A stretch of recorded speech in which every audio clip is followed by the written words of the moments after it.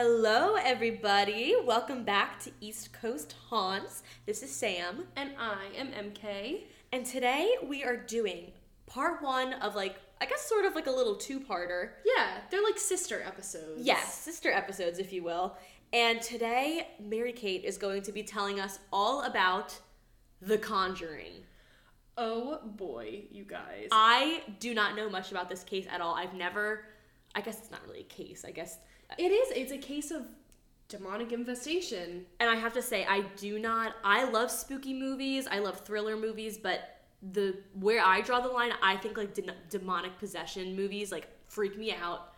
Anything that has to do with possession or demons, I don't watch. So I really don't know much about this story at all, except for the trailer where there's the clap clap. Oh, that's the only thing I know about it. That's based off of a true event. Oh Lord, the whole movie is, right? The whole movie is. They did take a little bit of creative liberty. Okay, as Hollywood does. But I do have to say that this movie, I'm not a huge wimp anymore. I was when I was a kid when it came to horror movies. Diary of a Wimpy Kid was an autobiography. It really was. But this movie had me watching the entire, 90 minutes? Wow. Through my fingers. Zooey mama. Zooey mama. Well, I am very excited. I want you to get started. I know there's a lot of trigger warnings because this is a very disturbing story, so you want to get those out of the way first? Yes, I do. So I want to give a quick trigger warning. I'll mention it again before these specific parts come up, but there is animal cruelty, animal death, sexual assault. So if you're sensitive to any of those things, I'll let you know again right before the part comes up, but maybe just skip ahead a few seconds because some of the things that happen in this case are wildly disturbing. So without further ado, I think I'm just going to get right into it. Are you ready? I think I'm ready as I'll ever be. I think after we do this episode, we're going to have to watch the movie together. Oh, absolutely. So maybe that'll be another Patreon episode coming out. I'm terrified, but I will watch it. We got to do it. With the lights on. We have to watch it before 6 p.m. before it gets dark. All right, that's fair. I actually don't think I'd want to watch this. And I was going to watch it last night in preparation. No. When you were gone, and then I decided against it. I'm good. Yeah, no. I'm okay. This is not something to watch alone. It is not. So, without further ado, this is the true story behind The Conjuring.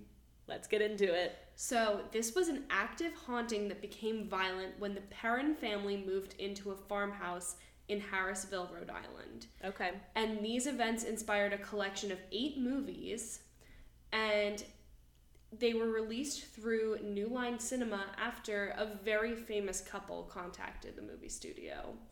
Do you know who that was? Was it Ed and Lorraine? It sure was. Okay. It sure was.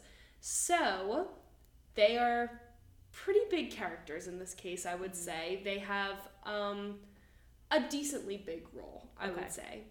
It also inspired the eldest daughter of the Perron family, Andrea, to write a 3-part book series called House of Darkness, House of Light. And again, I do want to put a little disclaimer here that there is a lot of differing information about this case depending on your source. And I think it's just because it's become so fictionalized in Hollywood and it's become a ghost story. So a lot of the stuff, depending on which accounts you use, have different information. So I'm going to be basing my analysis of this case on excerpts from the book and a podcast that I listen to called Astonishing Legends. And if you guys really want a deep dive into this case, I'm talking 5 hours worth of material. They do it so beautifully and they really don't skip over any details. So go check them out. Can I cut in for a second? Okay, so I do have a quick question. Yes. When does this story start? This story starts... I'm going to go back a little bit before they actually move into the house. Okay. But they move into the house in 1971. Okay, because I just thought it was kind of interesting how you were saying Ed and Lorraine reached out to, New Line Cinema or whatever it was called, and then they had, an 8 different movies, and also the oldest daughter had a 3-part book series. So I just thought it was interesting right off the bat that I think doubters could definitely say, they definitely got that money. Like, you know what I mean? Like, they definitely monetized as much as they possibly could. I'm going to mention this again. Okay. The Perron family declined all profits from the movie. Really? Yes. What about from the book? Well, that's just Andrea. I don't think she has a very specific purpose in mind for the money. Okay. Which I think is going to be a little bit surprising to people, but I'll keep my doubts out of the way for now, and I'll let you explain. Do have to say, looking at this case, I don't think this is a hoax. Okay. I really don't. I think this is a genuine haunting, which is why I think they had that much material to make into a successful franchise. Yeah. Yes. Technically, the first movie of The Conjuring is the only one that's really and truly, like, focused around based on a case. True story, yeah. Well, no, actually, Annabelle is based on a true story. No, right. And then there's one that is the Ennefield Phantom. Okay. Or Poltergeist. Okay. So, now, let's get into... I'm going to introduce you to the family. Okay. So, we have our patriarch, Roger Perron, who's the father. Got it. Carolyn Perron is his wife and the mother of 5 daughters. Wow. Andrea, who was 9 years old at the time they moved into the house. Nancy, Christine, Cynthia, and April, who was just a little baby by the time they moved in. That's a lot of kids. A lot of daughters. It kind of reminds me of our family, where they were like, maybe we'll get one boy. And I know. Got 6 and they keep trying. So, back in 1964, the Perron family bought a house in Cumberland, Rhode Island. This is a little bit away from Harrisville, where the actual house that the hauntings that we're going to talk about take place. Okay, so they move into this house in Rhode Island, but it's not the house. It's not the house. Okay. But you'll come to find that even when they're living in this other house, tragedy and, like, a little bit of trauma seems to follow this family. Mm-hmm. So in 1969, the family adopted a puppy. And it was a Basenji puppy, which I don't know if you know anything about that brand. Basenji. That brand of dog. I don't know if you know anything about that breed of dog. Yes. But they can't bark. Oh. They're like the little I'm trying to get one of those. Me too. Just kidding. They have like a little curly tail. I would definitely want a dog that barks because I feel like it offers like protection. Yeah, a little bit. Yeah. Well, especially for them because they're getting haunted by demons. Like, I know. The dog could like alert them. Yeah. Anyway. But this was so weird. This part is so weird to me. But when Roger brought home this puppy, Carolyn was like, this is a special dog. It needs a special name. So she picks up the puppy, raises it to the sky, like lifts her head to the sky, and says, Bathsheba is this dog's name. Is that a name from the Bible or something? Bathsheba, if it sounds familiar, is a name that's going to come up in this case again. Okay. That's not a cute, no offense. It's not. Bathsheba, come here. Like, they called it Sheba. I was going to say, that's way too many syllables. Which is kind of cute. I think Sheba. Sheba's like Shiba fine. Inu. Yeah. Okay, Bathsheba. Unfortunately, and I'm going to give a little trigger warning here because this is not going to end up well for this dog. I was going to say, obviously the dog is going to die. Yes. I can tell that from a mile away. Not to laugh. So, basically what happened was one day the kids went out for a walk and they brought the dog out, and the dog was a very obedient dog, so they let it run next to them while on the leash, but none of them were holding the leash. Okay. And a group of neighborhood kids rode by on their bikes or ran by or whatever, and the dog got excited and bolted across the street. And it made it to the other side fine, but then Andrea, who again is the oldest daughter, she panicked and tried to call the dog back to her. Yeah. And the dog ran out into the street, and its leash got caught in the wheels of a car. Oh no! Yeah, and Bathsheba. I know, and unfortunately, the police, or fortunately, I guess, the police happened to be there, and they had to put the dog down. Yeah. By shooting it in front of. Oh dear God, that is horrific. So that's really bad. Obviously, that's gonna mess with their psyche a little bit, I would think. Yeah. Wait, can I pause you? Yes. Like, I know no one asked for this, but do you remember how I saw my current dog, Kiwi, run into a car? My dog, I remember I was in like 7th or 8th grade, and I was walking like up the hill by my house, and like my dog came out, and we don't have an electric fence or anything. Oh. And then a car was like speeding by, and for some reason our dog like is very attracted to cars. Like, she loves them. She will run. Like, if she, that's why we have to keep her on a leash like all the time. But she saw the car and she got excited. She ran into the tire. Like, it wasn't really even this person's fault. They should have been going slower. Well, but yeah. I literally saw her get hit by a car. It was, but she lived. It was actually weird. Like, she's still kicking today. Yeah. And all she had to get a couple stitches in her leg, and that was it. But it was the most traumatizing thing in the world. Like, so I'm very. It's funny now because she lived. Yeah. But like, had she died, that would have been the most traumatizing thing. Traumatizing. So all that's that a to pet say, that you love, like a member of your family. I know, and the fact that they had to watch the dog get shot because it was obviously in lots of pain. I mean, that is horrible. It's really. So enough about me. Sorry. Anyway, it's okay. Just a fun little tidbit. Yeah, to lighten the mood. Yeah. But following that, there were a series of events in this neighborhood that made Carolyn think that maybe this wasn't the best neighborhood for her. Okay. Bad vibes. Yes.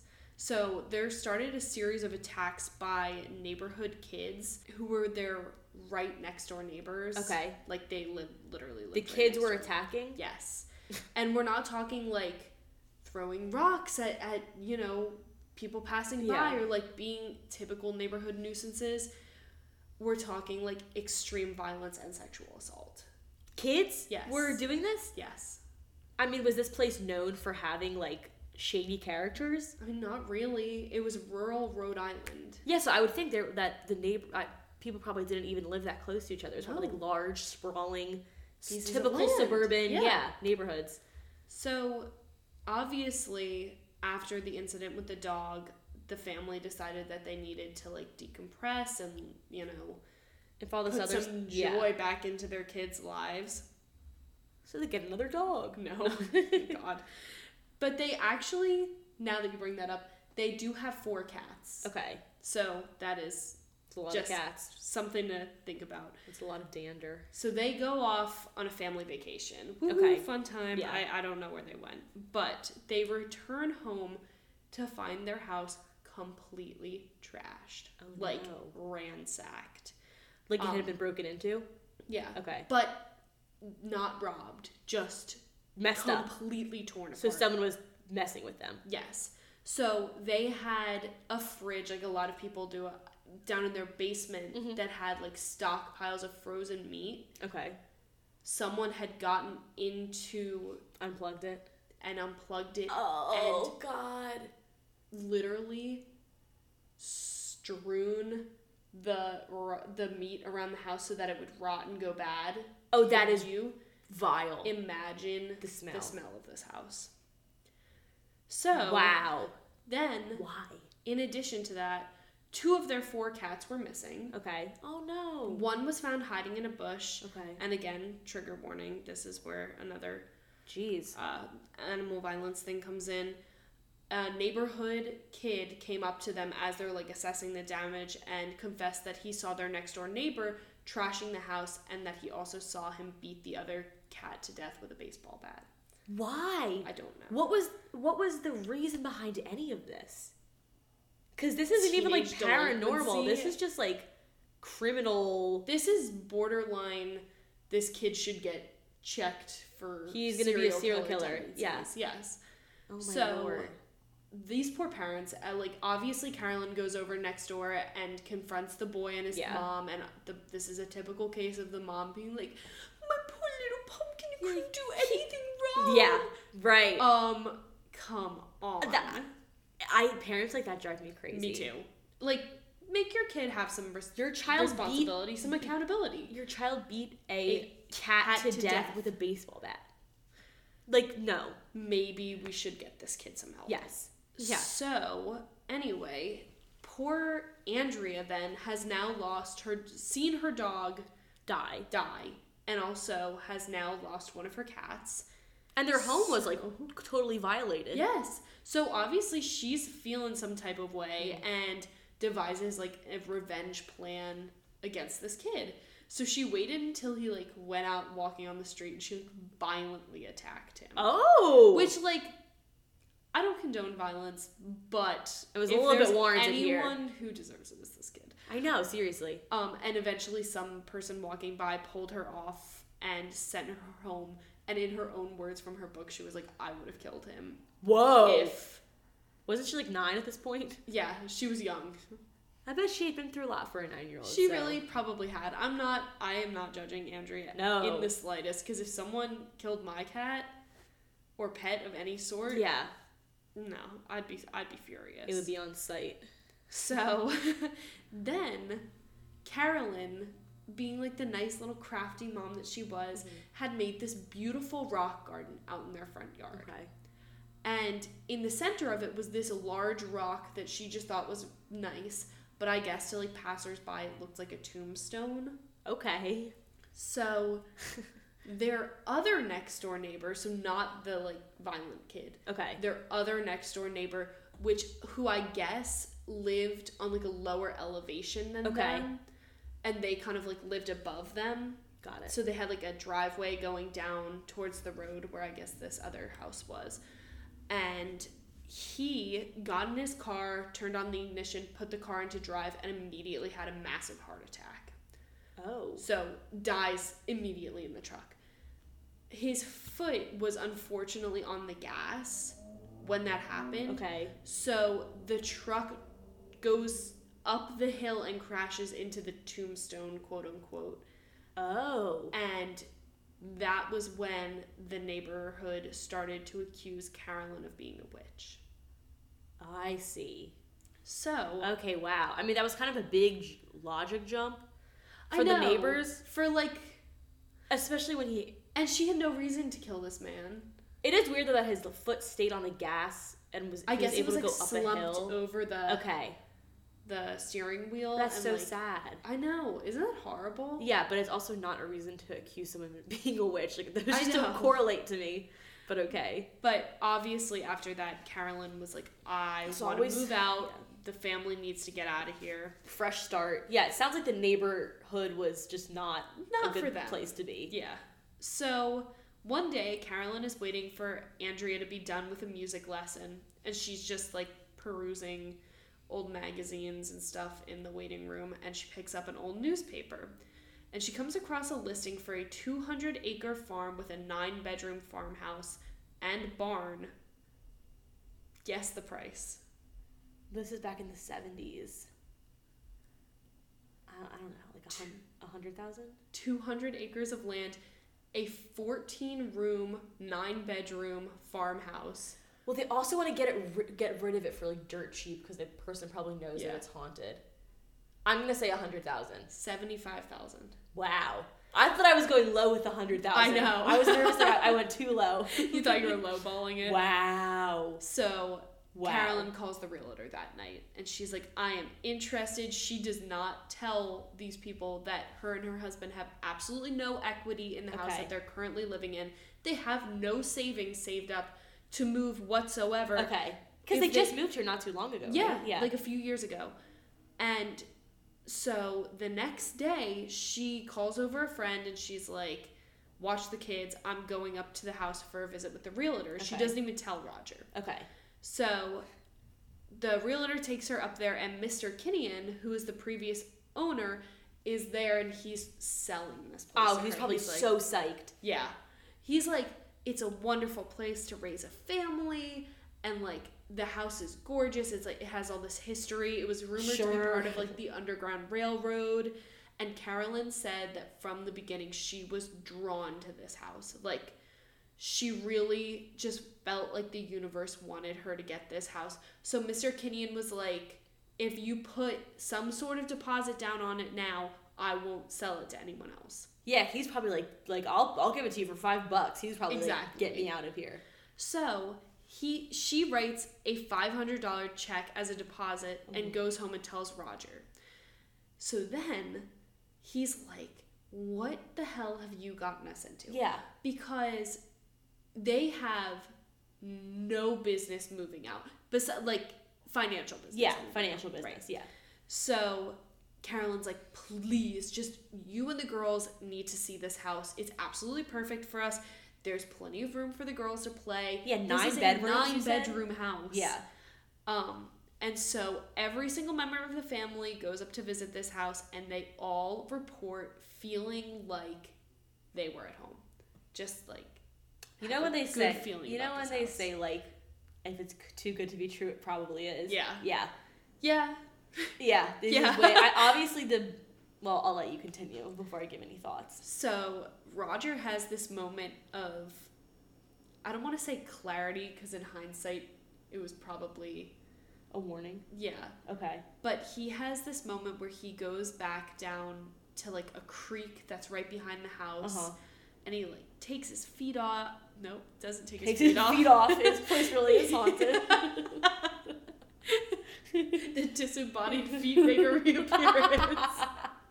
So let me get a little more comfortable. Let me slip into something a little more comfortable. He takes his shoes off and he steps into this creek, and he's like, let the dogs breathe. Yeah, he's letting them go for a little swim. So his dogs are just in this creek. Swimming in the creek. And he's like, we need to buy this house. Okay. Weird, but okay. So then it's literally like a scene out of a whirlwind romance with the house. Yes, but like it's a scene out of like a coming of age film. Okay. So like all of the daughters are like, we have to help mommy and daddy get our dream house. Okay. So they start like lemonade stands. They start selling like pot holders. They start like, ladies, that's not gonna do much. They start their own business, and well, I mean, honestly, bosses.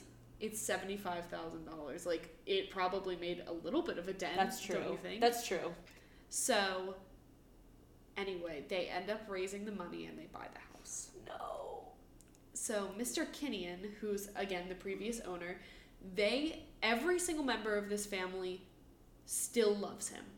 They were like, to this day, you mean? Yes. Okay. Like they still defend him. They're like, he didn't do anything wrong, because in Rhode Island there wasn't that law. No, of, like, you do not have to disclose paranormal activity. Yeah, but I don't know if I would want to knowingly lead a young family. I wouldn't either. Into living in a house full of demons. But you have to remember that these hauntings only became violent when they moved in.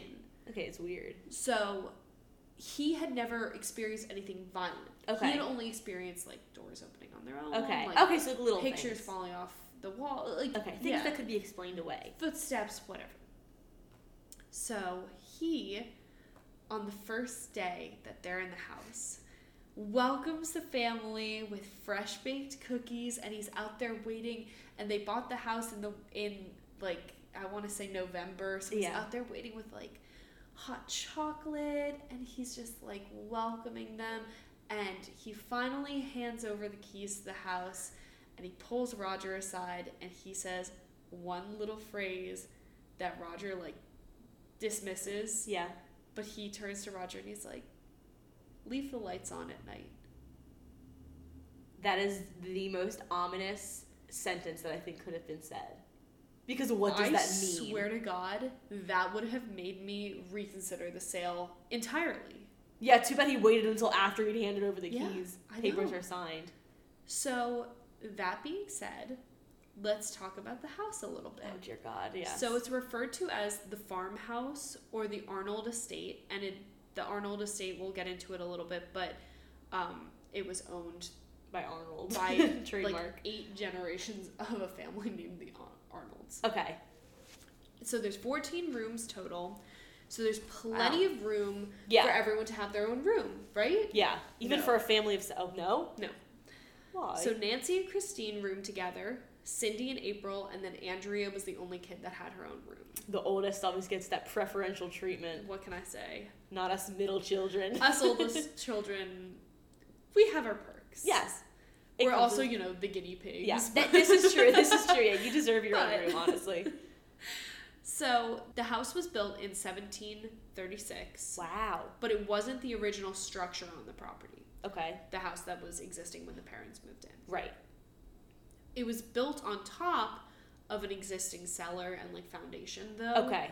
And the cellar was the location of extremely active paranormal occurrences. What do you mean this? Oh, the cellar. The cellar. Cellar. Yes. Okay, I thought you meant cellar. Like no, like the basement. Okay. Yeah, okay, that makes sense. Thank you.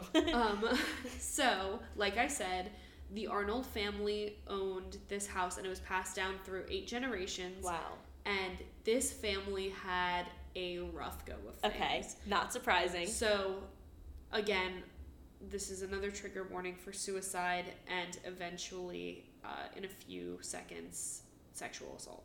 God, there are just a lot of horrible things happening. Yes, like, there's no wonder that this place was haunted. Yeah. Really. So, Mrs. John Arnold, who was 93 years old, Aww. hung herself. Oh, wow. From the rafters in the barn. Okay. 93 years old. How did she even, like, have the strength? Well, I don't want to say that, but, like... But, no, you're right. Like I would think she'd be frail at 93. Yeah. Why do they know why she killed herself? No, they don't. There's speculation. There's also no record of a Mrs. John Arnold dying by suicide at the age of 93. Okay. There is a record of a Mrs. Arnold dying at 50 years old from suicide. Okay. So I'm not maybe sure. Something got mixed but there is also another record of a Mrs. Arnold at 93 dying, but not in this house and not by suicide. I mean, if this stuff happened in the 1700s, I'm sure stuff got mixed up along the way. I think so. And if you, like, trace it back, then there's, like, a couple of Arnold families that lived in the area, so this could have been, like, a mix of all some those different stories. Occurrences. But without a doubt, there were some suicides that occurred in the house and in the barn. Okay, got it. So, Johnny Arnold supposedly hung himself in the attic of the farmhouse. Okay. So, like, in the actual house.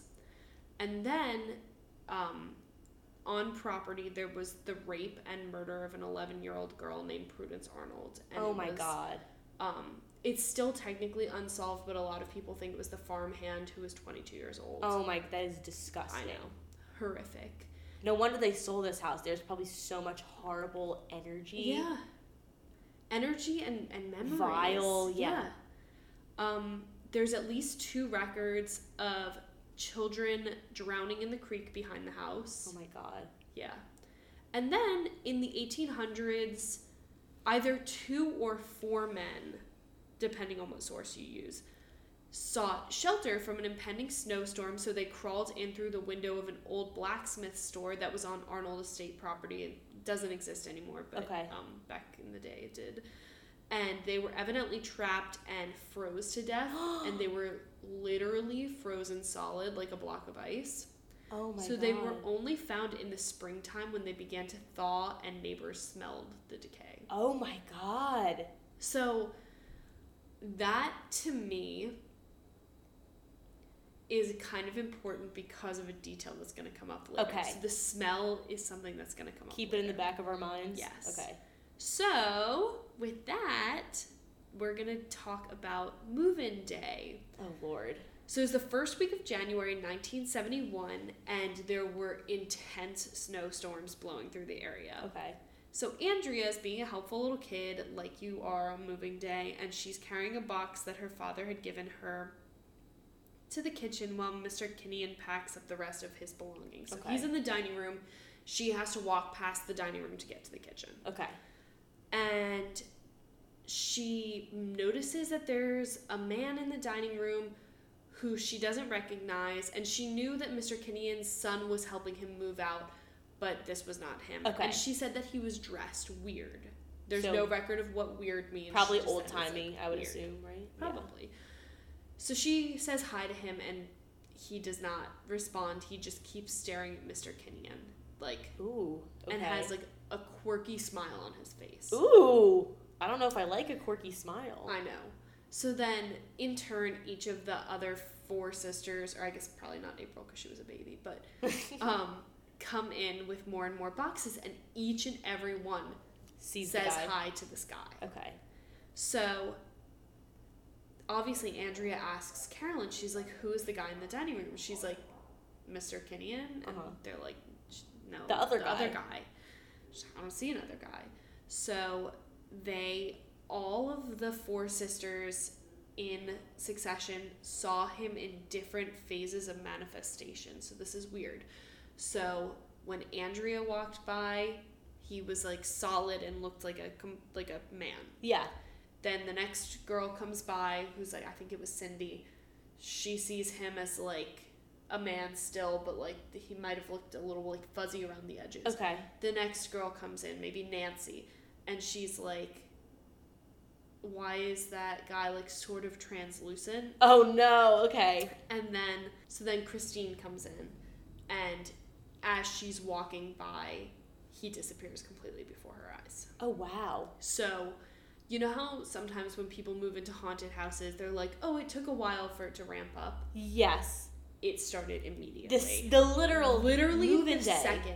But they all say that when they were touring the house and getting ready to move in, they did not see one single paranormal activity. Well, it sounds like the spirits or the demons or whatever they are were on their best behavior to get them to move into the house, and then once they were there, they're like, sweet, let's young go. Blood. The young blood are ruling the halls again. Yes, all these many similar themes throughout. Yeah. So, first night there, Cindy is sleeping in her room, and I believe she shared a room. See, I know I was saying like, oh, the middle child never gets like the oldest child, of course she got her own room, but honestly, I wouldn't want to have my own room in this house. No, me either, and I think there's a reason that they... Well, also, at the time, some of them were like 5 years old. Yeah, of course. So, Cindy, who's sharing a room with April, who's the little baby, walks into Andrea's room, and she's like, hey, can I sleep with you tonight? Aww. And Andrea's like, yeah, what's up? So Cindy crawls into bed with her, and she's like, I hear voices in my bedroom. And Andrea's like, how many voices? And she's like, I don't know, but a whole lot of them, and they're all standing around my bed, chanting from different directions. And why was she so calm?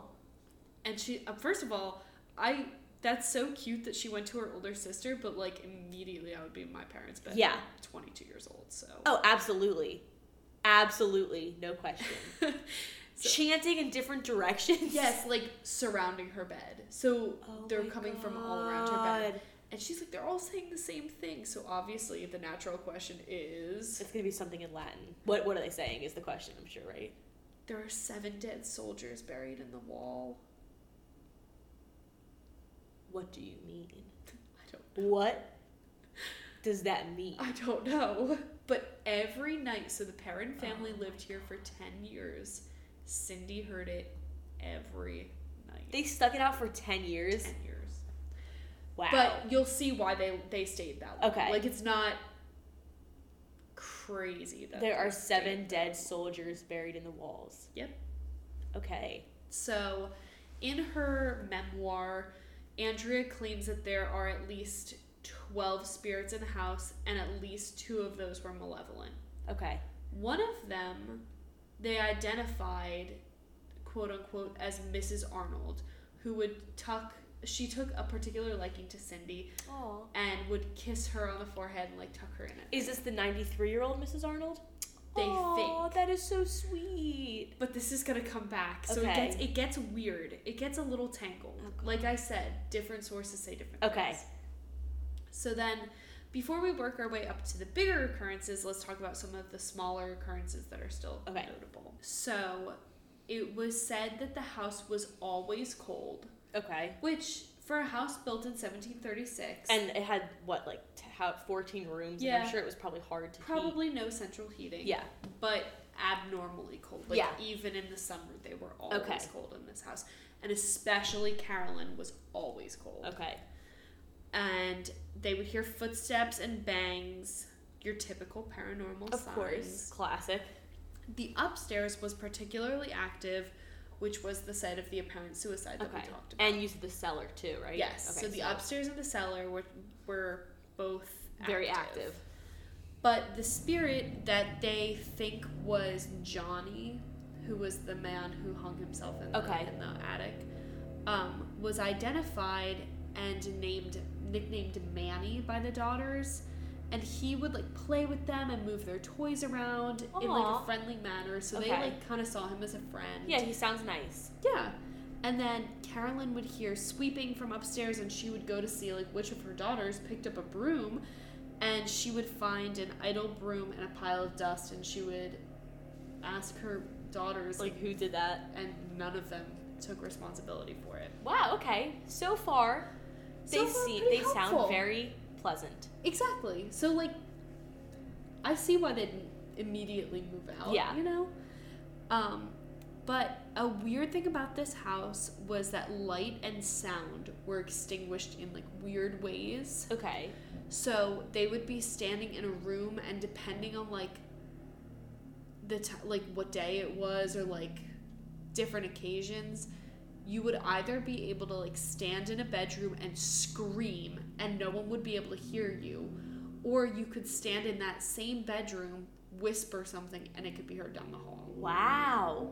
This is, like, really just depending weird. On the day? Just, like, depending on the different occurrence. That's weird. Isn't that weird? That's very weird. And light was kind of the same way. So, like, one day you'd walk into a room and it was, like, super bright and cheerful in there.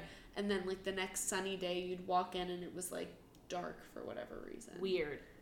Very odd. Weird. This is weird stuff.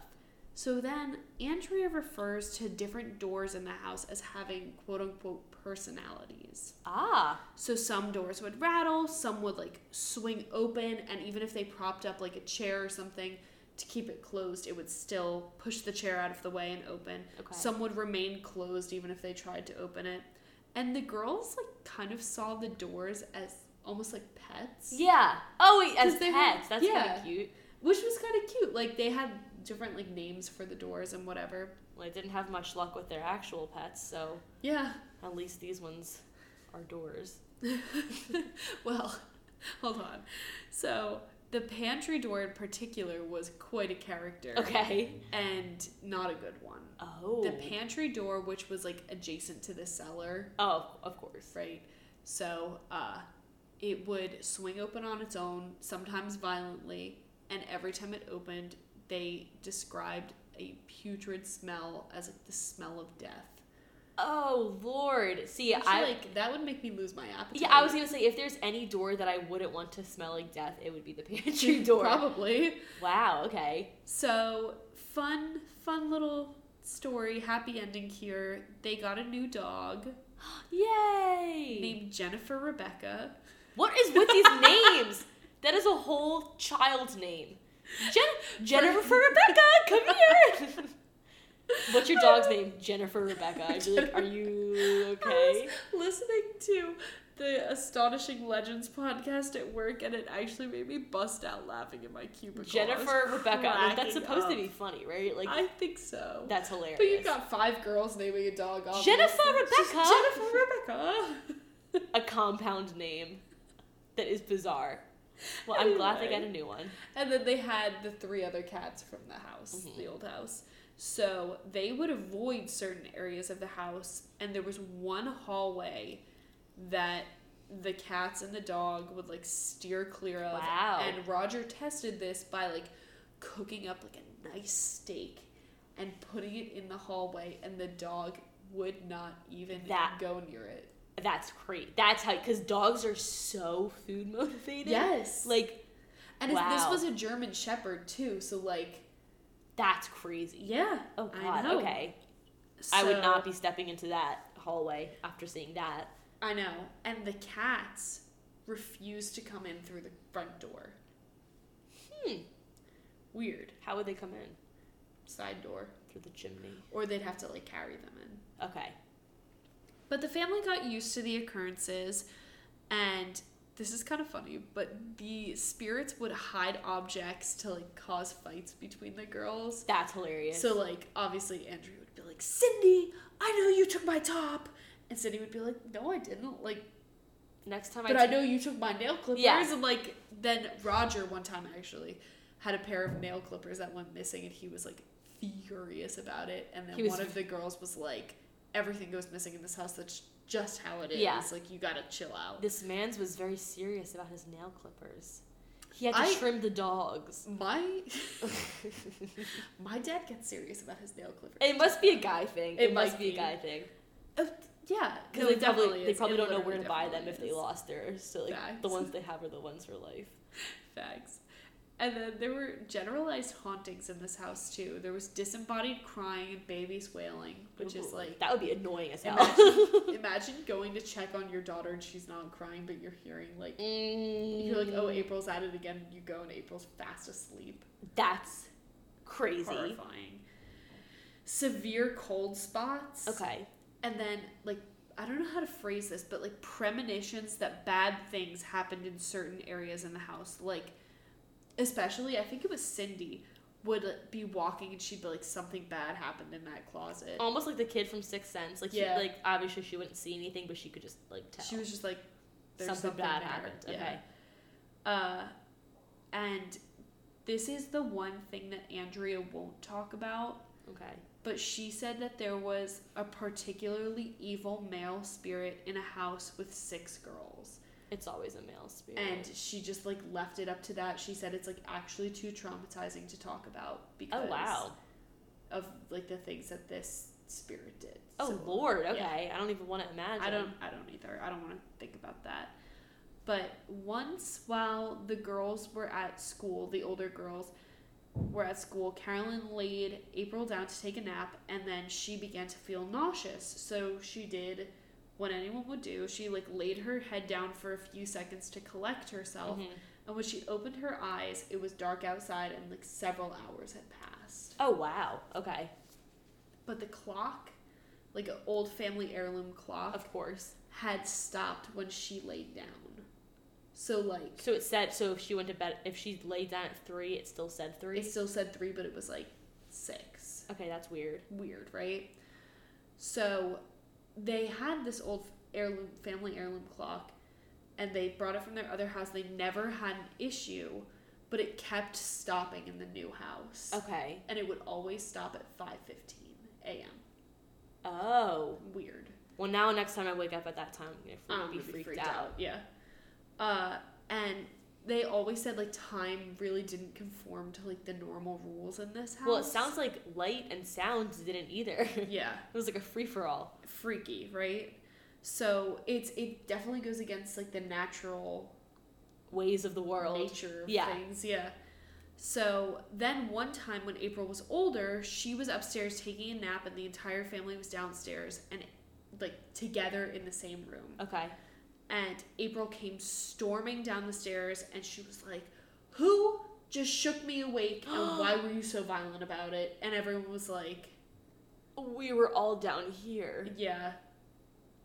Creepy. Oh, that is scary. That is freaky, right?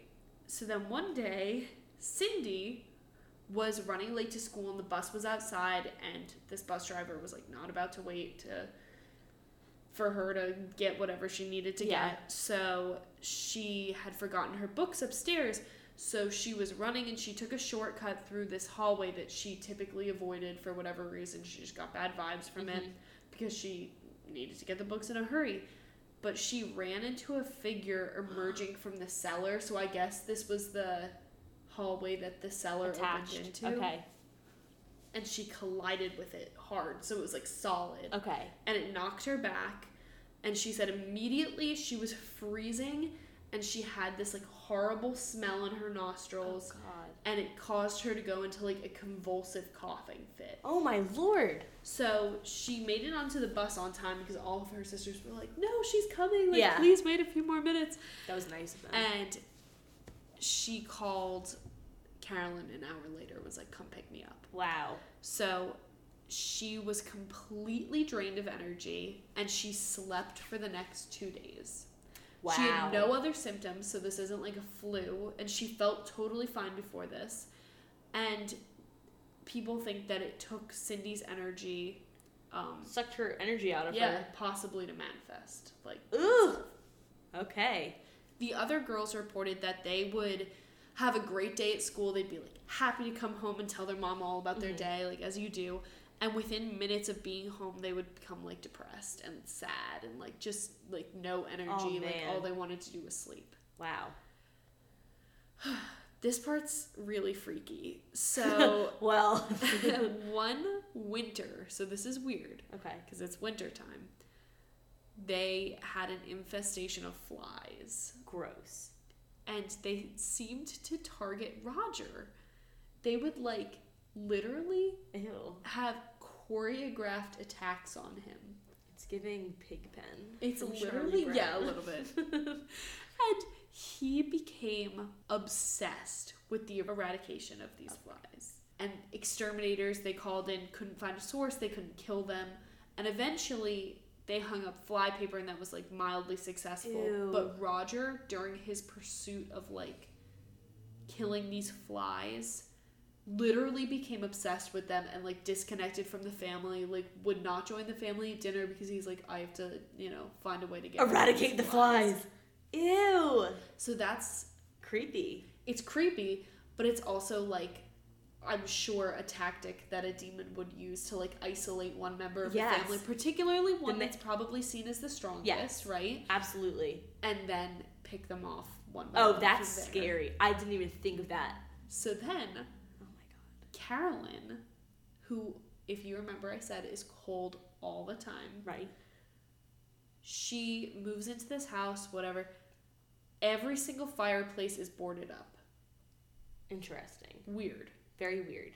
I've been in an old house, and my house is an old house, and when we first moved in, one of our fireplaces was boarded up. But every single one of them, like, that's weird. Every single one, and there was, like, an absurd number. Okay. So she onboarded one, and she would, like, make these fires, and she would, like, become entranced by the fire. Okay. To the point where she would overheat in front of the fireplace, pass out, and, like, one time she almost passed out into the fire, and Roger had to, like, pull her away before she... These people need to get out of here. I know. This is so weird. It's weird. So, and also not to mention, it's on 200 acres of land. Like, it's a very isolated spot. Yeah. It's not like they have a neighbor that can come check up on them super easily. Well, there was one neighbor. Okay. And she's going to come in a second. But do you remember when we used to play school with your older sister as the teacher? And yes. We were, like, and Grandma had that, like, old-fashioned desk in yes. the basement. We would, like, do coloring pages and, like, our lettering pages. Yes. So the Perron girls did the same thing. Oh, it's so fun. I know. We would also play church sometimes. Oh, yeah. We were talking about that this weekend, my sister and I. We would use the tortilla. Yes. As the eucharist. Which is, like, probably so, like, wrong. But, like, we thought it was so fun. Do you remember I had, like, one famous quote from when we were playing church? Oh, Jesus tastes like bread or something. What was it? It was something. It was, you know how, like, tortillas have those, like, little brown spots? Yes. Yes. You said, because they had the brown spots, and you're like, Jesus had lots of freckles or yes. something. I was like, I didn't know Jesus had freckles. I forgot. We were such odd children. I know, we really were, like... That was fun for us, though. But, like, creative, I guess. I know, it makes our family sound so weird, but it's, like, we literally just thought it was fun. Yeah, we used to put on, like, shows. Oh, my God. We were very creative kids when it came to... entertaining ourselves. Yes. Absolutely. We could entertain ourselves with, like, basically nothing. Yeah, that's what we're doing right now, right? Yeah. But, So Jesus had freckles, anyway. So Jesus did have freckles, but... So, Andrea was the teacher, and she would write lessons for, like, her, I guess, 4 little sisters. Okay. I don't know if April was old Could enough. write yet, I think she was at this point. But they would sometimes be like, oh, we need a snack, or we need, like, a little break. Yeah. And so they would all leave the room because no one went anywhere alone in this house. Oh, my God. And they would come back to this giant, like, oak-framed chalkboard, like one of those ones that you see in old-fashioned classrooms where you, like, flip it around. Mm-hmm. Like a big, standing, heavy chalkboard. Right. And they would come back, and it would be, like, smeared or sometimes, like, completely wiped and washed clean. Okay, very and weird. And they would only be there for, like, only be gone for, like, a few seconds. Creepy. Very creepy. So they started getting, like, really frustrated because they had taken the time to, like, write out their fake lesson. Plans. Yeah. So they moved it out to this woodshed, and it stopped being wiped clean. Okay. But then one day, they like came back and it had been smeared and rotated 90 degrees, which was weird because it wasn't like one of those ones that could wheel. Okay. It was like a standing one. So that is very weird that it had been rotated. Heavy. Yeah. So, and it was weird. So then they get frustrated, they leave, and Roger goes out to the woodshed and he finds the chalkboard completely shattered. Oh. Like broken. The frame, which is like this solid wood frame, was splintered. There's no way that any of the girls could have done this. Yeah. So he calls Andrea out to the woodshed and he's like, do you know what happened? She's like, absolutely not. How do you even shatter chalkboard material? Like not to mention slate. Yeah. Is like... Yeah, this is probably pretty like heavy. Yeah, it's like pretty... And it was pretty thick, I would have to think. Especially back then. So that was just a weird occurrence. A lot of people think that this was a statement from some of the ghosts that women shouldn't be going to school. Oh! So... Interesting. Sexism at its finest. And then one time in that same woodshed... they were playing that hide and clap game. Oh Lord, yes. Where the famous someone would be blindfolded and they would clap and then whoever was hiding would clap back, and it was basically like almost like Marco Polo. Yeah, almost like Marco Polo. So I believe it was Cindy that went out to the woodshed and was like, I'm gonna win this game. Yeah. So she crawled inside like this wood bin and she pulled pallet, like a wood pallet, on top. Don't do it, girl. And she realized after a little bit that they weren't going to find her. Okay. And even if they did come out into the wood shed, she wouldn't be able to hear them clapping. Okay. Because it was like a totally encased box. Like a coffin, if you will. Yes. No holes, like nothing. So it's starting to get hot in there and she's starting to kind of like... suffocate a little I was gonna bit. say, the oxygen would be dwindling at this point. So she goes to push it off. Let me guess. And it's super heavy. And she can't get out. So she starts to panic, and eventually someone hears her like banging Thank the box God. and comes and easily lifts the pallet off the box and was like, why didn't you just push your way out? Yeah. She was like, I couldn't. Okay. So weird. Concerning. This is one of the scariest things that I think happened. Okay. Carolyn went out to the barn, so we know the barn, supposedly someone hung themselves in there. Right. To see if it could house animals, because she was like... Because it's the barn. Yeah. She's like, I'd like to have a few goats. Yeah. And it was absolutely freezing outside, so she bundles herself up in this big leather jacket and like 4 other layers. Okay.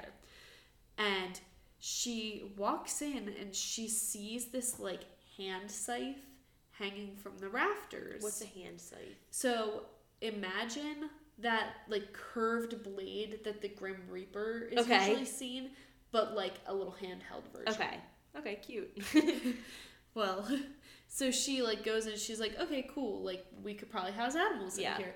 So she turns around to leave the barn and she hears like fluttering, and she thinks it's like maybe a bird or like a bat. Yeah. So she like turns around and the scythe is spinning in midair and like chopping on its own. And she goes to like walk or like I guess run probably out of the barn, and her feet are absolutely rooted to the ground. Can't move her feet. Like in Scooby-Doo where they're just like running in place because they're so scared. Except that she cannot physically lift her feet off the ground. Oh, Lord. And the scythe flies towards her. Like full velocity too. It's like a ninja star. Yes. And it slices against her neck and shoulder. Oh, wow. So now it's getting really violent. Yes. And had she not been wearing that thick leather jacket, it probably would have cut her throat. Oh, wow. So she had a huge bruise like on her collarbone area from where the scythe hit her. And the jacket was completely ripped up, the collar. Oh, wow. And so obviously she was very shaken up. But this would begin kind of a series of violent assaults against Carolyn. In particular? Okay. Yes. So one day, the neighbors, the Pettigrews, brought over a pie because Roger was out of town, and they were like, we'll go be friendly neighbors. Okay. And Andrea let them in, and she was like, oh, sorry, my mom's in the shower. So she went up to go let her mom know that they had visitors. And so obviously Carolyn gets out of the shower, and she's immediately assaulted by a levitating coat hanger in the exact same place at the site that hit her. Oh, wow, okay. So obviously someone's going for the jugular. Going for the jugular. Yes. And so she screams, and all the kids and the Pettigrews come up and they witness. They see it? They witness this. Wow. So before the Pettigrews excuse themselves, because obviously they want to get the hell out of this house, they tell Carolyn that the Kinneans, the previous owners, had left the lights on every night. Okay. So they were like, maybe there it is again. Help. Yeah. So this next one gets me. Okay. Have you watched The Haunting of Hill House? Yes. It was terrifying. Do you remember the bent neck lady? Yes, that was the part that was particularly terrifying. Okay, good. I'm glad you think so. Oh, no. So, Carolyn and Roger are sleeping in their bed, and Carolyn is like awoken by the sound of footsteps, and she thinks it's one of her kids coming in, because I'm sure that was a regular occurrence in this house, because if Cindy's sleeping in a room and she hears there are 7 dead soldiers buried in the wall every night, I'd be sleeping with my mom and dad too. Agreed. So she reaches out her hand to like help whatever child it is into bed, and she doesn't feel anything. So she opens her eyes, and there is a woman with a crooked neck levitated over her. And it obviously had a crooked neck, and they called this the Crooked Neck Lady. I'm wondering if this is where the show got the idea for this. She had no face, just a swirl of flesh. Stop. She smelled like rotten meat. Yum. Gross. Carolyn is completely frozen in fear, so she tries to kick Roger, and her foot connects with his back, and he's like ice cold and completely limp. So she thinks he's dead. The spirit has killed him. So she like inches backwards and presses herself against the headboard and says, "God help me." And at the same time, she grabs the blanket and like goes to shield her face, because this thing is right up in her face. Oh my God. And by doing that, she reveals Roger's torso, and it has been completely scratched and clawed. Oh my God. And by saying, "God help me," she like, after she sees Roger's torso, she turns back and the entity is gone. Okay. So she thinks that and the parents were not religious. Okay. So she thinks that might have vanquished it. Breathe in and wonder, is this what the fuck? Where's the remote? What the fuck? It's... Sorry about that, guys. Our TV just turned itself on to a YouTube video of the demonic possession of Annabelle the doll.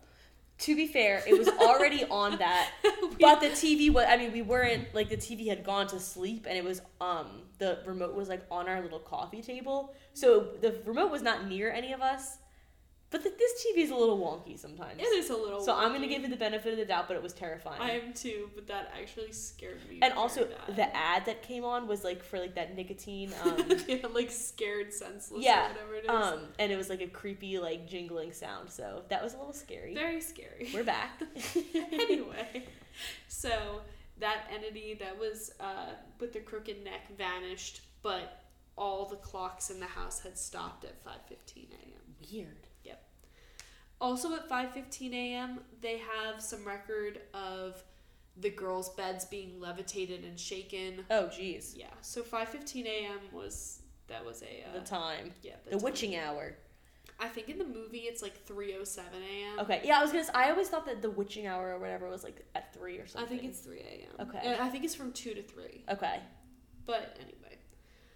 So, Bathsheba, let's talk about her, because she is a main character in the film, and also it was a little bit weird that they named their dog Bathsheba. Yes. Because one of the entities in the house was named Bathsheba. Really? Yes. She is the main, dare I say, villain of the Conjuring. Okay. The antagonist, yes. perhaps? And she was actually a real person named Bathsheba Sherman who lived in Rhode Island. She was born in 1812 in Rhode Island. She married someone named Judson Sherman. Judson. And she gave birth to one known son named Herman. Okay. Which his name was Herman Sherman. That's so funny. Herman Sherman. I love Sherman. That. She had at least 3 other children that died before the age of 1. Oh, wow. That's really sad. It's really sad. Typical of the time. No. No? No. So Bathsheba was a character. So you really don't know anything about this case? No. Okay. So Bathsheba was a caretaker, and an infant died in her care. So like a next door neighbor, she was basically babysitting, and the kid that she was babysitting died. Okay. The cause of death, which I'm gonna give a little trigger warning here, was impalement at the base of its skull. So right here, wow.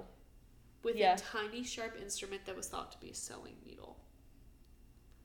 Okay. So the trial, there was a trial. Of course. She was never found innocent or guilty, but the entire case was dismissed. Why? Don't know. But the town couldn't let that go, obviously. Yeah, they're not going to let that slide. So they blamed her. They called her a witch.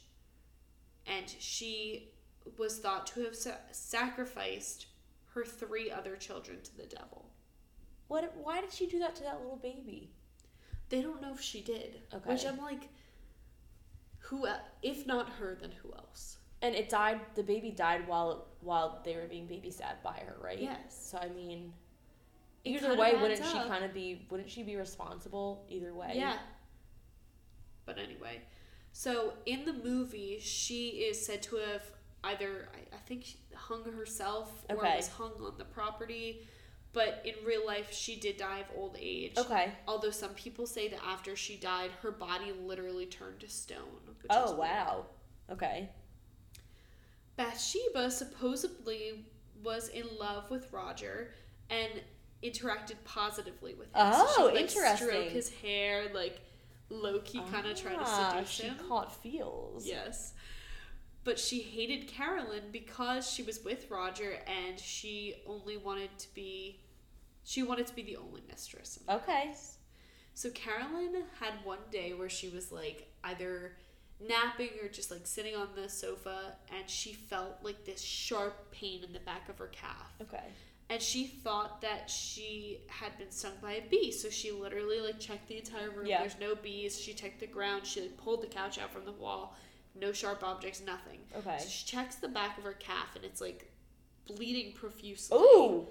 And she goes and she cleans it up, and there's this small round puncture mark. Like a needle? Like a needle. Okay. Carolyn, in particular, was tortured by a spirit that is thought to be Bathsheba. Okay. It is not confirmed that Okay. this was Bathsheba.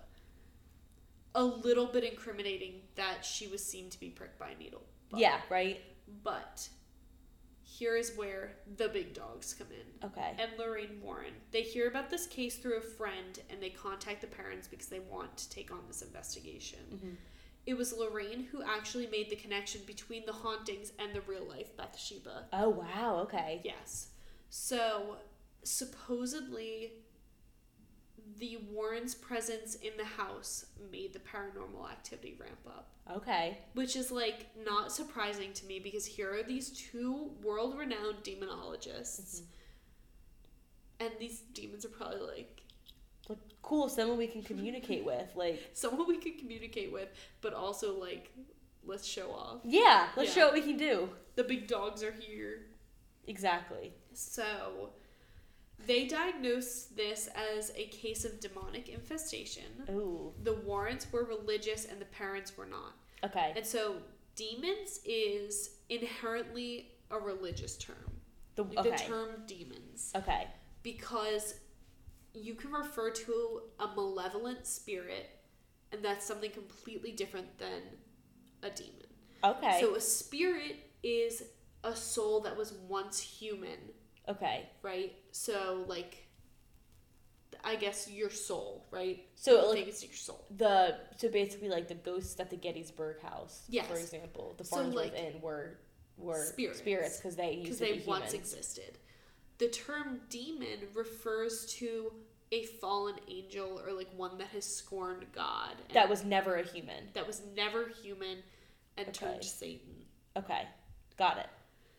Because the family was not Catholic, they could not have an exorcism performed on the house. Which is, I think, so silly. Yeah, I'm shocked by that. Because it would have required A, a police presence, and B, permission from the Vatican. Okay. Wow. For whatever. I guess it's a special case. Okay. So apparently that was going to take too long, so the Warrens threw that out. I don't know if this was later that this blessing came, but Ed Warren is the only lay person, so person that's not a priest or like a religious figure, to receive permission from the Catholic Church to perform an exorcism. And it was in this house? No, I don't. I would think it's after this. Wow. So that's a scene that's a little bit different from the movie, because in the movie they do perform an exorcism on the house and on Carolyn. Okay. But in real life they did a seance instead. Oh, okay. So this is, if you know anything about this case, it's probably this seance. Okay. So they held it in the dining room, and they had a priest, a medium, and a technical crew. And then, of course, the Warrens and Roger and Carolyn. Mm-hmm. And they sent the girls to bed because they were like, you don't need to be seeing this. I'm shocked that they let them stay in the house. I know. I would get my kids out of there. I'd be like, go to a hotel. But Andrea and one of the other girls, I believe it was Cindy, watched through like not a crack surprising. in the door. Yeah. So the medium reaches out and she's like, any spirits that are here, feel free to like come through and make contact with us. Immediately, there's like a mental and physical assault on Carolyn. Oh, wow. So she opens her mouth and like starts speaking in this non-existent language. Tongues. And here's a quote, direct quote from Andrea Perron. I thought I was going to pass out. My mother began to speak a language not of this world in a voice not her own. Her chair levitated and she was thrown across the room. So they threw her from the dining room into the parlor where she like crumpled against a wall. Oh, wow. And so Andrea witnessed Roger, who's the father, go to her, like try to go to her mother's aid. Ed Warren grabbed him and pulled him back, and then Roger like open-handed smacked Ed across the face and was like, let me go to my wife. Wow. And obviously like I don't think Ed would have like held that against him. But, yeah, like, no. She said that everyone in that room knew that whatever entity it was had the ability to kill and could have if it wanted to, but the intent was to scare. Okay. So the Warrens were asked to leave, obviously, because of this failed seance. The parents didn't blame them, per se, but Roger was, like, scared to death for his wife's safety. Okay.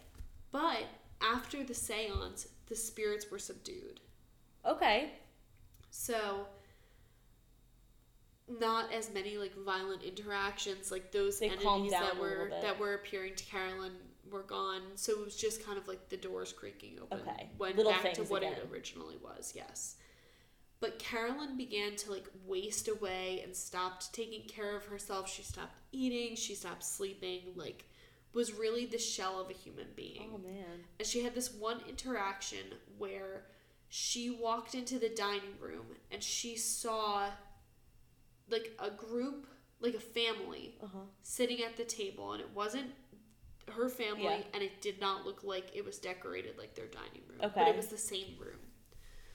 So she made eye contact with one of the men sitting at the table, who then in turn like went to touch another member of his family and pointed her out to the other man. And she realized that to them she was the ghost. Okay. Wow. So then that's trippy. That made her come to a realization that this house was a portal that had been opened, and that she needed to like take care of herself and get her kids the hell out of there. Okay. That was like her wake up call. Yeah, she became to come back into herself and take care of herself. So, ultimately, the Perrons declined earnings from the movie deal with the Warrens. Wow. And they do, based on different accounts, again, say that the Perrons, specifically Andrea, has different feelings about the movies. Okay. So, some of them say that she absolutely loves it. Okay. And thinks that, like, you know, obviously she understands that Hollywood is a different animal. And, like, obviously of course they need to do what sells. Yes. But she also said that she never for a second felt like they were stifling making her. things up. Exactly. So she has watched this movie and she said it is about 1% of 1% of everything that happened. And she said that James Wan, who's the director of the movie, toned down everything that happened in the movie to make it a PG-13 rating. Wow. Ultimately, it does have an R rating. Okay. Which he was, like, very upset about. Yeah. But obviously, like, even the material, as, like, toned down as it might be, is terrifying. Known to be one of the scariest movies of all time. Yes. So. Wow. So the parents moved out after 10 years. So from the time in 1973 to the seance, after that, there weren't really any violent encounters. Okay. So the seance obviously did something. I guess it released a demon. Okay. From the house, right? That makes sense, right? Even though it wasn't an exorcism, it was just a seance. I have no idea. But after those 10 years, they sold it to a woman named Norma Sutcliffe. Okay. Who does report that there is a lot of paranormal activity in the house. There's apparently her walls shake. Ooh. She sees a lot of orbs, which we've talked about before. You can catch on camera, which she just saw them floating around with her naked eye. Noises, doors opening and closing, everything like that. But she said it's become a lot more dormant since the parents have moved out. Okay. The parents have since moved into another house. Obviously, they're all grown up now and living on their own. But after this, they did move into a new house. Some of the paranormal activity did follow them to their new house. Okay. Which is kind of scary. Yeah, they couldn't get rid of it even when they moved. But I guess at this point, it had become like second nature to them.